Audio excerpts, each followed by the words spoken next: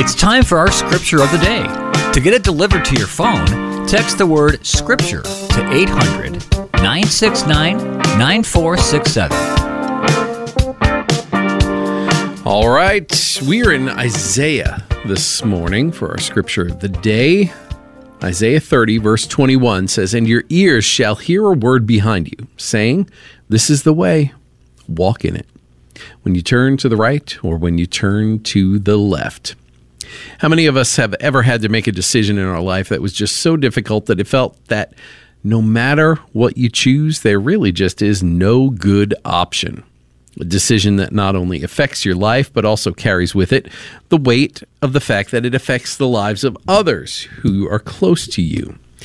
We don't encounter these decisions very frequently in our day-to-day life, but we may find ourselves in a season where tough decisions need to be made. And we don't have the option of deferring to someone else. It is us who has to make the decision and ultimately accept the consequence of that decision. Making big decisions, though, can be very difficult for us. We can second guess ourselves. We can weigh all the options and hope for the best outcome that is natural to all of us as fallen beings. And fortunately, for the Christ follower, we have God's Word.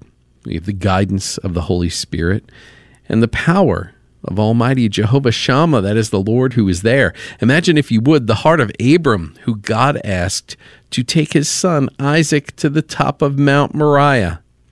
Think about Mary, the difficulties in her heart when the angel of the Lord tells her that she's going to bear the Son of Man.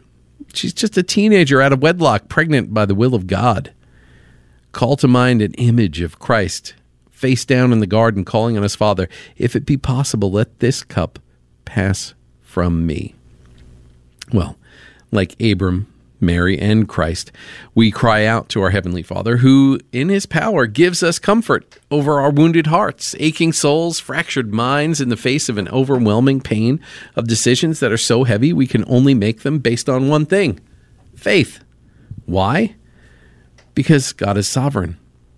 As you step into your weekend, no matter what comes, remember that we do serve a great God.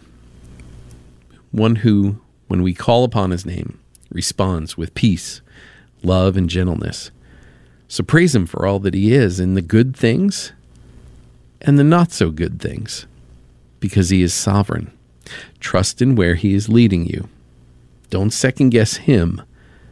Rest in the comfort that he is in control over all things.